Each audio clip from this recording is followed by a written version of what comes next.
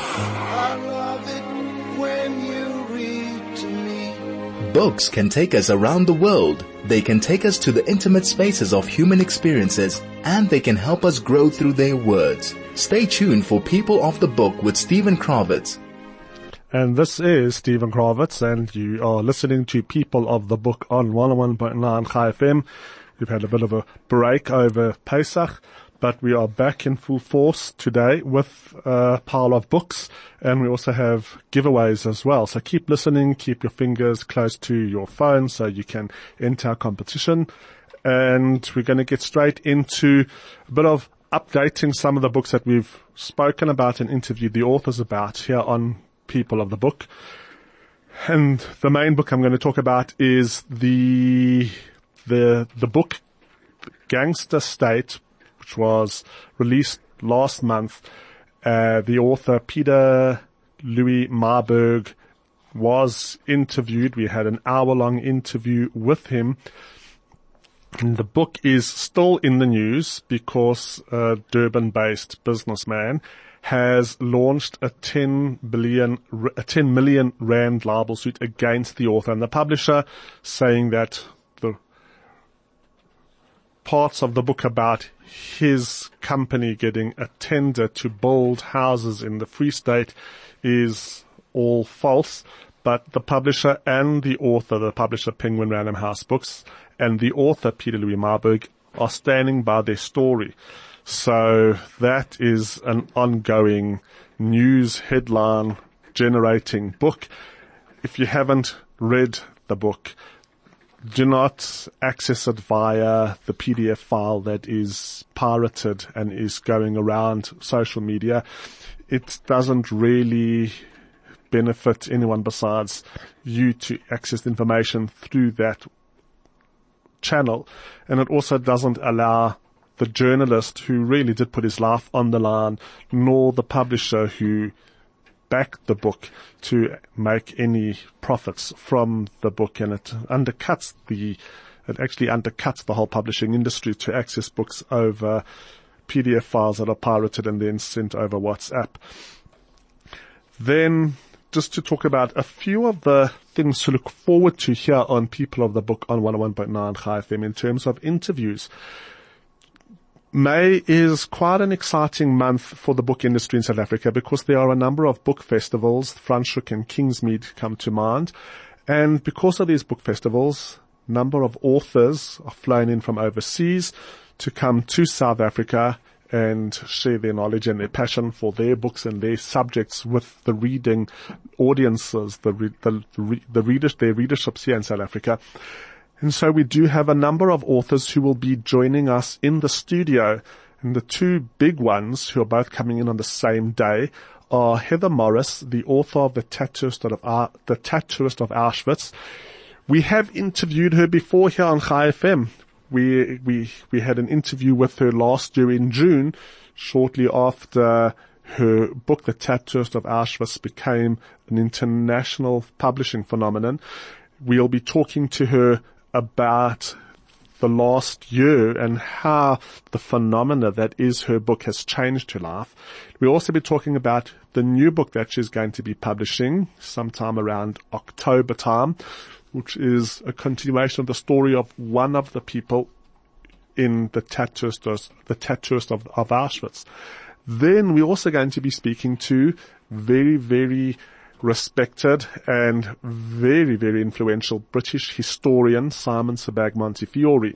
He is an historian, and his non-fiction books have covered a lot of Russian history, the young Stalin, the court of Stalin, the Romanovs, and also Jerusalem. He wrote a book called Jerusalem, a biography.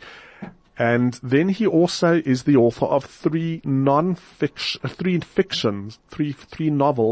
all based on his extensive knowledge of Russian history. Sashenka was the first of his 3 Russian novels, and he has two others. He will be here in South Africa, and he will join us in the studio as well. And a lot of his books are being made into documentaries or into films. So he's a name to watch. His latest book is a collection of historical letters of great importance. We did review it here on People of the Book on 101.9 Chai FM, and we have the great privilege to look forward to him joining us in the studio when he is in South Africa. We'll be back with more news about who we will be interviewing and who we hope to be interviewing here on People of the Book straight after this break. The book of love is long and boring. This is People of the Book with Stephen Kravitz. Yes, this is People of the Book, and we are talking book news, who we will be interviewing here on Chai FM over the next month. And so the next person who we'll be having on the show is James Ellroy. He is an American crime fiction writer and an essayist. He became known for a number of his books, which were collectively known as the L.A. Quartet, and that includes the books L.A. Confidential and The Black Dahlia, which were published in the 1980s. He's been published as an author for over 4 decades. Crime fiction, historical fiction, mystery fiction, these are his genres. And his latest book, which is coming out in May, is called That Storm, and it's set in Los Angeles during World War II. He is one of the great American writers alive today, and we have the great privilege of having him join us here on People of the Book on 101.9 Chai FM. The publications of his books are such big events that I saw just this week in the run-up to the release of his new book. The Guardian newspaper has a book club where they all read the same book, and they've decided that May is James Ellroy month, and there was a poll for people to participate to decide which James Ellroy book they should read together in anticipation for the release of his new book later this month. That new book is called That Storm, and it is set in Los Angeles during World War II. So that's something else to look forward to. Then I've put a request through. Let's hope something comes from it. There is a religious American Jewish conservative or right-wing political commentator. His name's Ben Shapiro. He's become quite a YouTube phenomenon. He was involved with Breitbart News under Steve Bannon, and since he parted ways with Breitbart News, he started his own media platform called The Daily Wire. And you can go onto YouTube, look up Ben Shapiro. He's famous around America for having very set views. He stands for morality. He stands for Jewish values. He's live on TV with a kippah on his head. He goes around and speaks at universities in America with the kippah on his head. He quotes the Aseret HaDibros, the Ten Commandments. He's proudly Jewish. He proudly stands up for Jewish values. He's written a book called The Right Side of History. I have put a request through for a review copy, and I'm emailing the company, the publishing house here in South Africa, to try set up an interview with Ben Shapiro. Nothing, there's no guarantees, but let's hope that something will come of that, because he is quite a Kiddush Hashem, a man who stands up for Torah values. He's proudly Jewish, and he looks at history from a very, very, very clear perspective, and he stands for what he calls Western values, and his book will make for very interesting reading. He's famous for a phrase, "The facts don't care about your feelings," and it would be wonderful to have him on the show as well.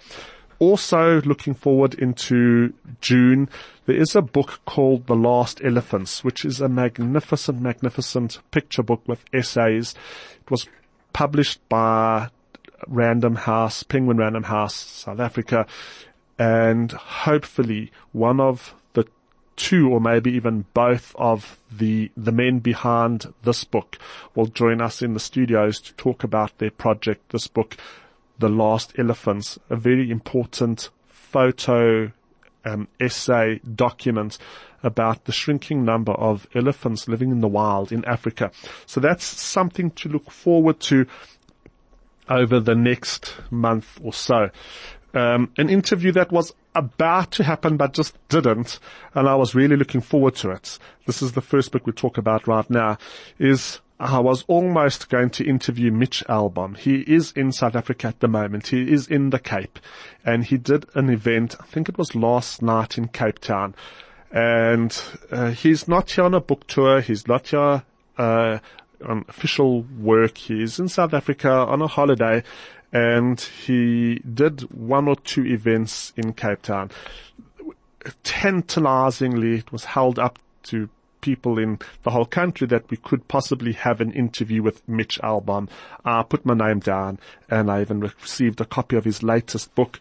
But, people who can justifiably claim to have written the best-selling memoir of all time. That's Mitch Albom's book, Tuesdays with Maury. When they go on holiday, they are entitled to have time for themselves. So I just want to talk about the next person you meet in heaven. Mitch Albom is an author who, he sets out to pull your heartstrings. He sets out to make you look at life through an altered prism to value the people around you. It is sentimental writing, but at the same time it's very powerful writing. About 20 years ago, Mitch Albom wrote a book called The 5 People You Meet in Heaven. And that was about a man called Eddie. And Eddie died saving the life of a little girl. Eddie worked at a amusement park, and in saving this girl's life, he died. And in The 5 People You Meet in Heaven, Eddie meets his 5 people in heaven, and he sees how his whole life is recast in a total different light, seeing major events in his life from an altered perspective, the perspective of other people. Now, in the next person you meet in heaven continues the story of the 5 people you meet in heaven. And it's the story of the little girl, Annie, who Eddie saved. The accident that killed Eddie left an indelible mark on Annie. Injured, scarred, and unable to remember why, Annie's life is forever changed by a guilt, ravaged mother who whisks her away from the world she knew. Bullied by her peers and haunted by something she cannot recall, Annie struggles to find acceptance. When, as a young woman, she reconnects with Paolo, her childhood love, she believes she has finally found happiness. But when her wedding night ends with an unimaginable accident, Annie finds herself on her own heavenly journey and a reunion with Eddie, one of the 5 people who will show her how her life mattered in ways she could not have fathomed. So this is the next person you meet in heaven. I think a lot of people read Tuesdays with Maury, and that created Mitch Albom as an author to follow. The 5 People You Meet in Heaven became an international bestseller. So the next person you meet in heaven, which is really a sequel, will also have a very ready audience waiting for it. It was released, I think, towards the end of last year. I read it. It is a sentimental read, but it is a book that makes you happy to be alive. We'll be back with some speculative fiction straight after this ad break. The book of love is long and boring. This is People of the Book with Stephen Kravitz. And now we're going to look at some speculative fiction. Speculative fiction, yes. Looking at alternative forms of our world. Often this is lumped together with science fiction, and it's a genre of writing that you either committed to and you read it, or you've never heard of it and you don't ever even pick the books up in the bookshop or at book club. But it's actually interesting to see that an author of the caliber of Ian McEwan has just come out with a book which we would put in this speculative fiction category. And it's a genre that asks the reader to imagine a different world that reflects ours quite closely, but is a little bit different from ours, and then to look at an idea or a social construct in this altered reality in order to understand our world a little bit better. So we'll start with the Ian McEwan. Ian McEwan is an author who doesn't really need any introduction, but we'll give him a short one. He's the critically acclaimed author of 17 books. His first published work, a collection of short stories, was First Love, Last Rites.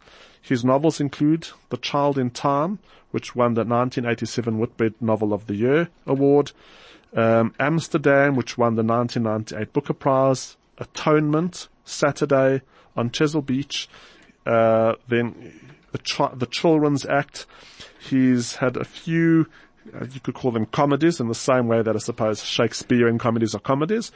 Solar and Sweet Tooth. His most recent book before this one that I'm holding in my hands was Nutshell, which was a retelling of Hamlet, but from the perspective of an unborn fetus. And then here we have Machines Like Me.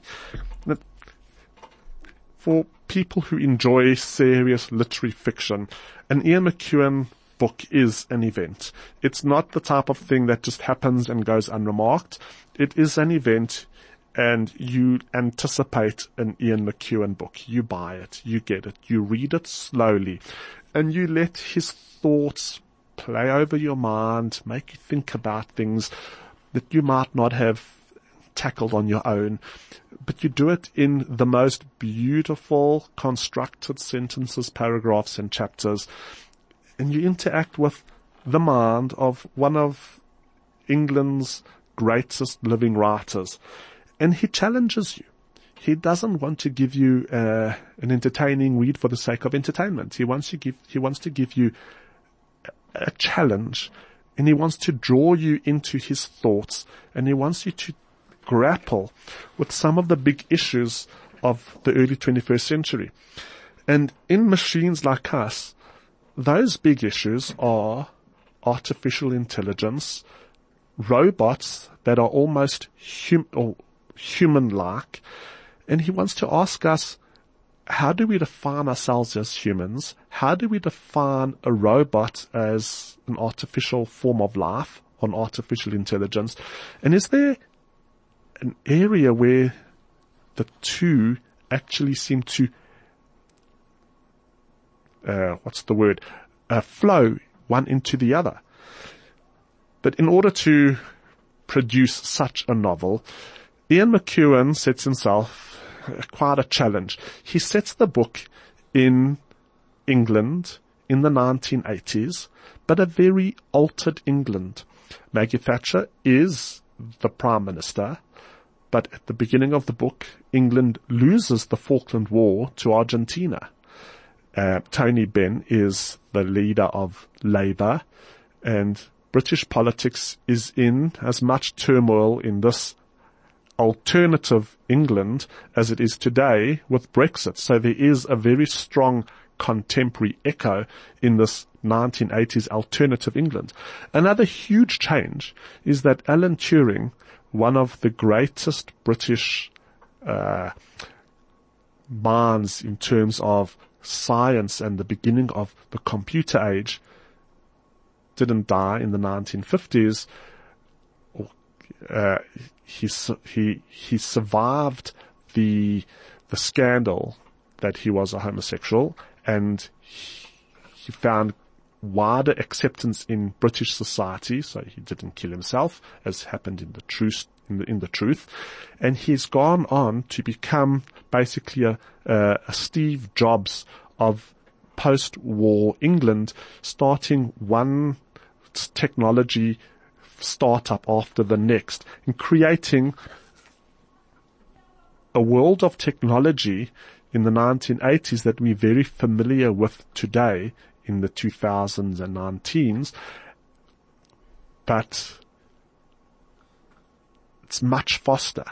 They all have cell phones, there's the sense of the internet, there's everything we have today, but it's set in the 1980s. And the the pace with which technology is altering lives is so fast that it's another echo of our contemporary world, but set in a parallel England.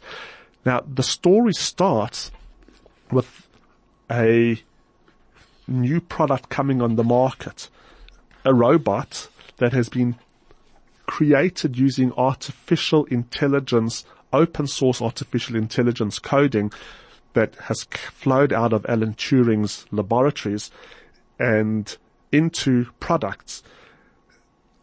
There were 25 robots made, 13 women, 12 men. The women were all called Eve, the men are all called Adam, and they were very expensive. And the protagonist in the book, Charlie, buys a robot. He's a 30-year-old drifter. He sits at home and he trades stocks on the stock exchange. So that's a day trader. He studied anthropology, but he hasn't had much success career-wise, professionally, nor in romance, nor in love, nor in his personal life. And he decides to buy a robot. He wanted to buy an Eve, but they were all sold out. A lot of them went to the Gulf states because the Arabs in this parallel world in the 1980s are very rich. And so he buys an Adam, more with a view of an anthropologist student trying to understand the future than anything else.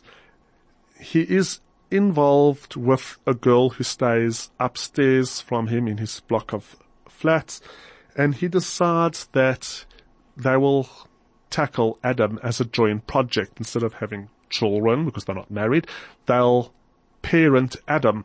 So when it comes to setting the different personality settings for this robot, he sets half and he lets Miranda, his girlfriend, set the other half, and then they interact with Adam. And Adam is an artificial intelligence life form who becomes a member of their extended network of people. This is the setting for the story that Ian McEwan creates in Machines Like Me.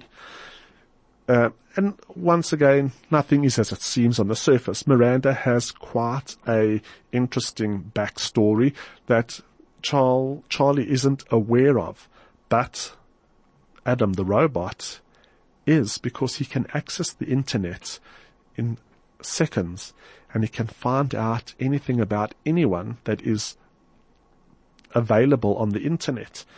And he can just, in the middle of sitting at the kitchen table, say to Charlie, don't trust her. He doesn't say any more, but Charlie now knows that Adam, who has unbelievable access to any public documents and everything on the internet, knows more about his girlfriend than he does. During the course of the novel, we start hearing that some of these robots have deliberately destroyed themselves, because life in a human world can be very difficult for a programmed artificial intelligence robot. How do you accept lies when you're programmed to deal with truth? How do you deal with the type of gritty interpersonal relationships when you are a robot? This is all part of the mix that goes into the book, asking us to investigate whether an artificial intelligence can be viewed as a form of life, or is it just a robot? Is it just a computer program? Is it just an algorithm? A lot of difficult questions are raised in the course of the book. And then, to complicate matters, there is a bit of a love triangle that forms between Charlie, the person who bought the robot, Miranda's girlfriend, and Adam, the robot himself. And then Charlie meets a dysfunctional family in the park. The father is a drug addict, the mother also, and they have a 5-year-old child, Mark, who is eventually sent to Charlie's flat with a note, here, he's yours, adopt him. And Miranda and Charlie decide they would like to raise this child. Obviously, they've got to go through social services and the welfare departments in London. But this becomes another part of the novel where we're looking at raising a child as opposed to looking after or including a robot in your network of friends. So we have all these different themes playing out with beautiful, beautiful writing by Ian McEwan in this parallel 1980s altered reality that makes a lot of sense. And then with this like real literary confection, the cherry on the top is that Alan Turing makes multiple appearances in the novel as well. So Charlie, who looks up to Alan Turing as one of the greatest minds of the 20th century, gets to meet his hero a few times, and they discuss this artificial intelligence robot, Adam. So it's also interesting to see Alan Turing's thoughts on some of the fruits of the technology that he brought to the world. So this is Ian McEwan's Machines Like Me. It is a very enjoyable read, as well as being a read that challenges the reader. I don't want to call it a challenging read because it actually is very accessible, but it's a read that challenges us to think about where technology is taking us. And I think like really good fiction this is exactly what Ian McEwan is doing.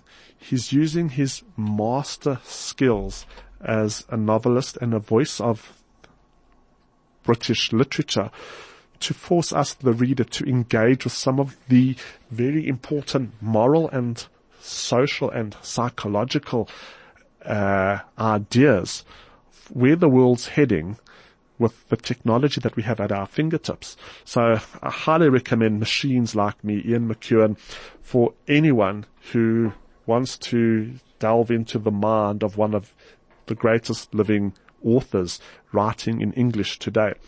Then the next alternate or speculative fiction book that I want to look at is the new book by Ben H. Winters. It's called Golden State. I reviewed his previous book here on Chai FM.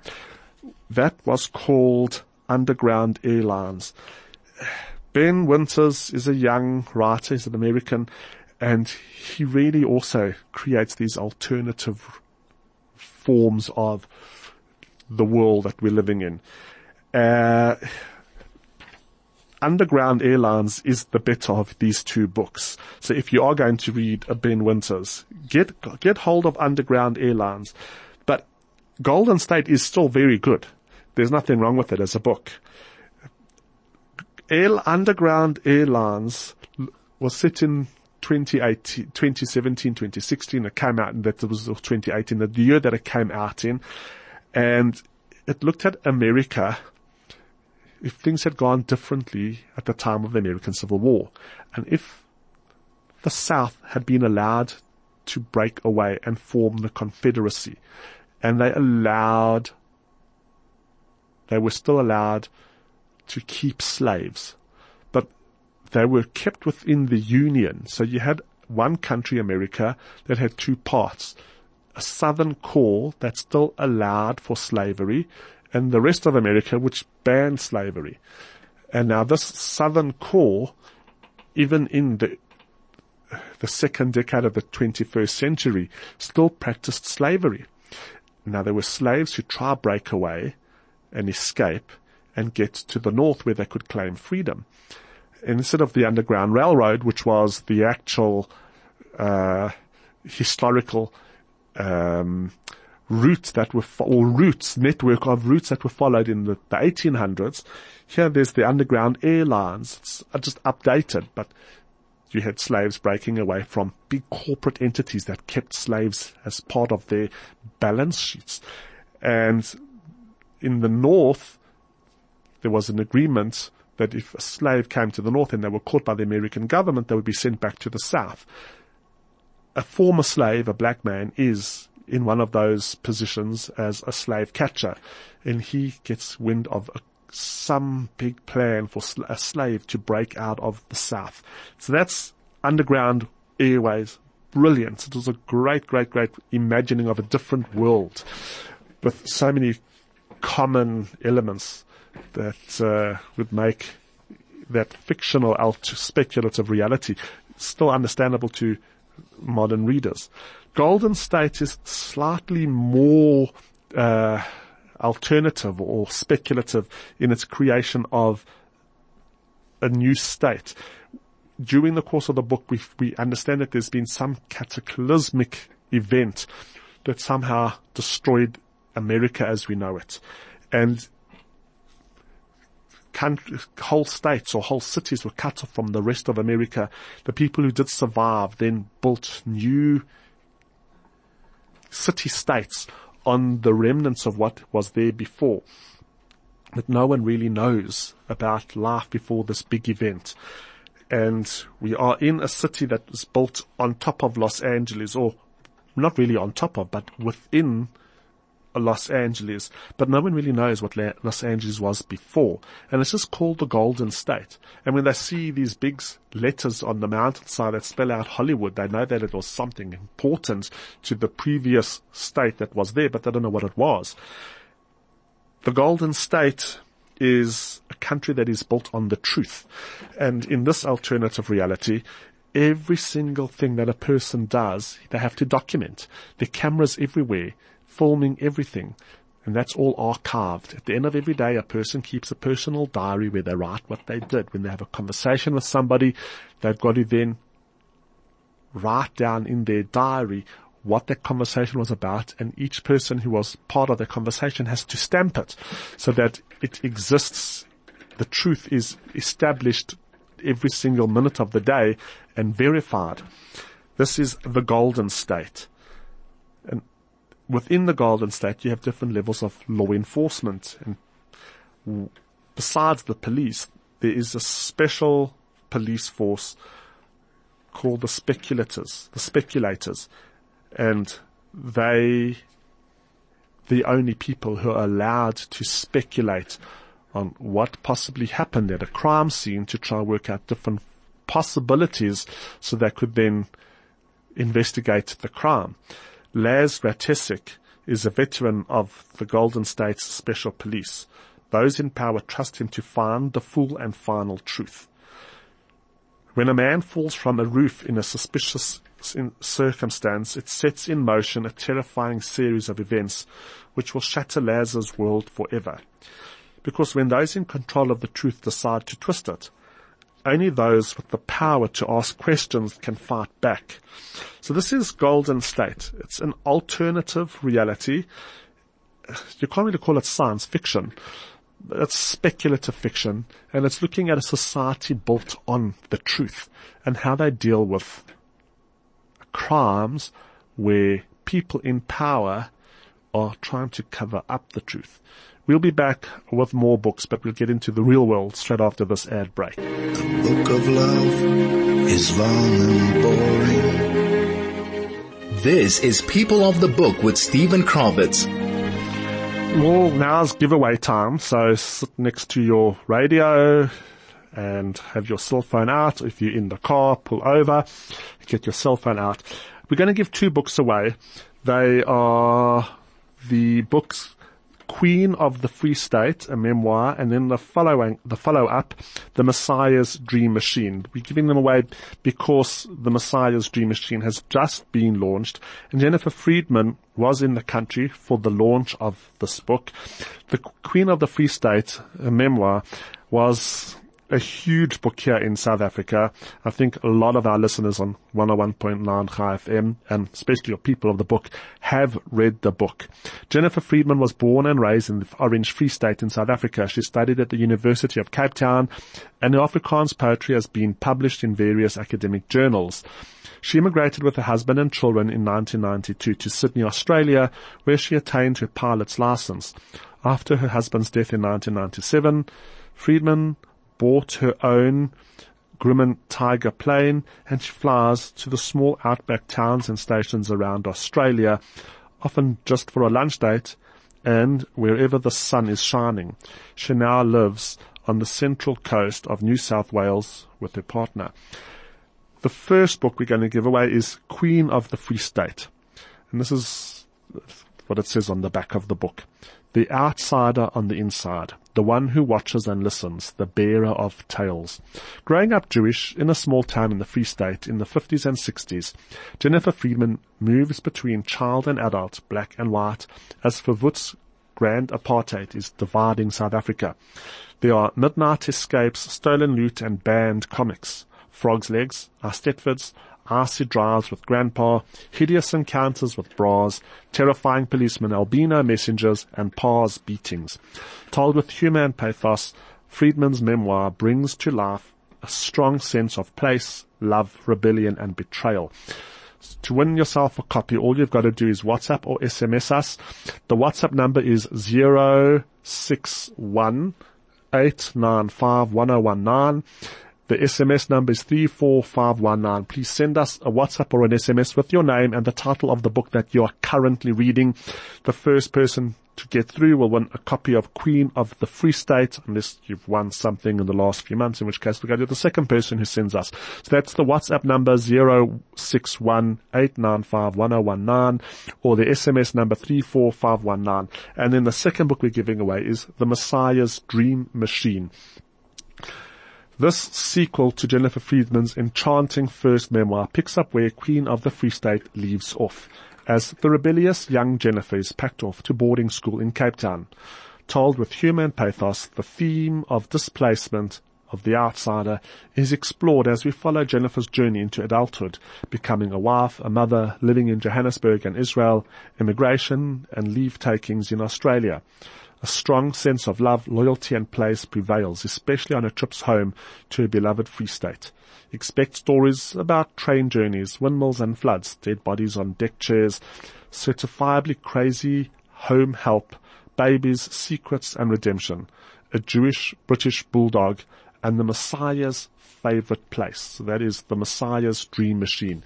To win this book, just to be further down the list of SMSs or WhatsApps coming in, just send us a WhatsApp on 061-895-1019, an SMS on 34519 with your name and the title of the book that you are currently reading. The next book we're going to look at is called The Pianist of Yarmouk. It's by Ahmad Ahmad. It's the breathtaking true story of one man's search for peace in Syria. One morning on the outskirts of Damascus, a starving man is walking through a familiar street that is now rubble. The buildings around him have been turned inside out. The man, Aham, turns to the only comfort he knows and pushes his piano into the street to play a song of hope to his fellow Syrians. It is an act that could get him killed, but it is a song that reaches far beyond the streets of his home and leads him on a journey, not just of hope, but one which will save his whole family. In The Pianist of Yarmouk, Syrian refugee Aham Ahmad tells the story of how an act of defiance and love changed the future for his own family and that of his Syrian brothers and sisters. On the front cover of the book, there is a picture of this destroyed city scene in Syria. All the buildings look like they've been shelled and are damaged. There's just the middle of the road, you can see cars have gone over, and the side of the roads there's just rubble, bricks, rubbish. And in the middle of the picture, there's a man sitting on a chair playing a piano. That is Aham Ahmad. Now, to give a sense of this book, I'm just going to read the prologue, which is about the photo. A photo can never really tell you what happened before or what came after. Like that picture of me sitting at a piano singing a song amid the rubble of my neighborhood. It was reprinted by newspapers all over the world, and some people said it's one of the photos that will help us remember the Syrian civil war. An image larger than war. But when I think back to that moment, I think of another image superimposed on all the rest. An image of 3 birds. That morning before daybreak, I had gone out for water, together with my friends, Marwan and Raed. Getting water was back-breaking work. We had to rise early and push a 260-gallon tank on a cart to one of the last working pipes in the neighborhood, then fill up the tank and push it back home. We lived in Yarmouk, a suburb of Damascus. The armies of Syrian President Bashar al-Assad had cut us off from the rest of the world. We had no water, no electricity, no bread, no rice. By that time, more than 100 people had died of starvation. After my friends and I had delivered the water to our street, I decided to get some more sleep. But a little while later, my 2-year-old son, Ahmad, whispered something in my ear and then playfully poked his tiny finger into my eye. Ouch! I jumped out of bed. Clearly, I wasn't going to get any more rest. I decided to heat up some water with cinnamon. We had run out of coffee and tea a long time ago, but there was plenty of cinnamon ever since a group of militants had stormed a local spice depot. It hadn't seemed like such a bad haul at first, all that cinnamon. But think about it. Who needs cinnamon when you don't even have bread or sugar? And that's why it was ridiculously cheap. Several months earlier, a few young men from the neighborhood had started a music group. We had been performing out in the streets, standing around my upright piano. Every day we hauled it out on a cart, carefully steering it through the rubble. We sang to escape the ever-present hunger that was gnawing at us. Our performances were popular on YouTube, but the people in my neighborhood could barely be bothered. And who can blame them? When you're hungry, you can't think about anything else. On that day, the two of us had agreed to meet with a photographer named Niraz Said. Marwan and I began pushing the piano, which was unbelievably heavy. Usually there were 6 or 7 of us carefully maneuvering it through the torn-up streets. We turned onto Palestine Street, which had once been a bustling commercial center and was now deserted. The damage there was staggering. The ruined buildings were like concrete skeletons, giant tombstones reaching into the sky. Entire walls had been torn off, revealing the insides of various apartments with pipes and cables sticking out. The street was littered with heaps of rubble, with weeds growing among them. I sat down at the piano and thought about what I should sing. I'd written dozens of songs in the past few months. They had simply poured out of me. Then I remembered a poem scribbled on a piece of paper that a man had given me a few days earlier. His name was Zaid al-Karaf. In the old days, he sold honey in our neighborhood. He was very cultured and educated, and he used to be quite wealthy. I knew him only in passing. Ziad had a doctorate, but I don't know in what. I do know that the honey was merely his hobby. He used to take trips to the hills outside of town to meet with local beekeepers. Sometimes he even went abroad to countries like Yemen, where he would sample new blends of honey. But that was then, before the war. This is People of the Book on 101.9 Chai FM. I'm reading from the prologue of The Pianist of Yarmouk. We'll be back with a little bit more straight after this ad break. The book of love is long and boring. This is People of the Book with Stephen Kravitz. Just to say, we've got 2 winners for the books, The Messiah's Dream Machine and The Queen of the Free State. The front office of the radio of Chai FM will be calling our winners straight after the show to inform them that they've won these 2 wonderful books. I'm reading from the prologue to the Pianist of Yarmouk, one of the books to come out of the Syrian civil war. Ziad had written the poem for his wife. She had been in the last weeks of pregnancy and had transit papers for Damascus so that she could give birth to her child there. But something had gone wrong at the checkpoint. The soldiers wouldn't let her pass. Apparently some bureaucrat had misspelt her name. She had to spend hours waiting while they tried to correct the error. When it became too much for her, she collapsed and fell onto her stomach. She died on her way to the clinic. The baby survived. Ziad had loved his wife more than anything. They had married for love. It wasn't an arranged marriage. His wife had been his best friend. They had 3 daughters. Their new baby was their first son. As the photographer was setting up his camera, a woman appeared carrying a tray. She had decided to make coffee for us, using the last bit she had, which she had saved for a special occasion. She wanted to share it with us and listen to the music. "What you're doing is very important," she said, pouring me a cup. I smiled at her with immense gratitude, savouring the wonderfully bitter taste of the coffee. Then I noticed a chirping sound and looked up to see 3 birds perched on a second-story balcony right across from me. It seemed a miracle, for normally birds vanish as soon as the shooting begins.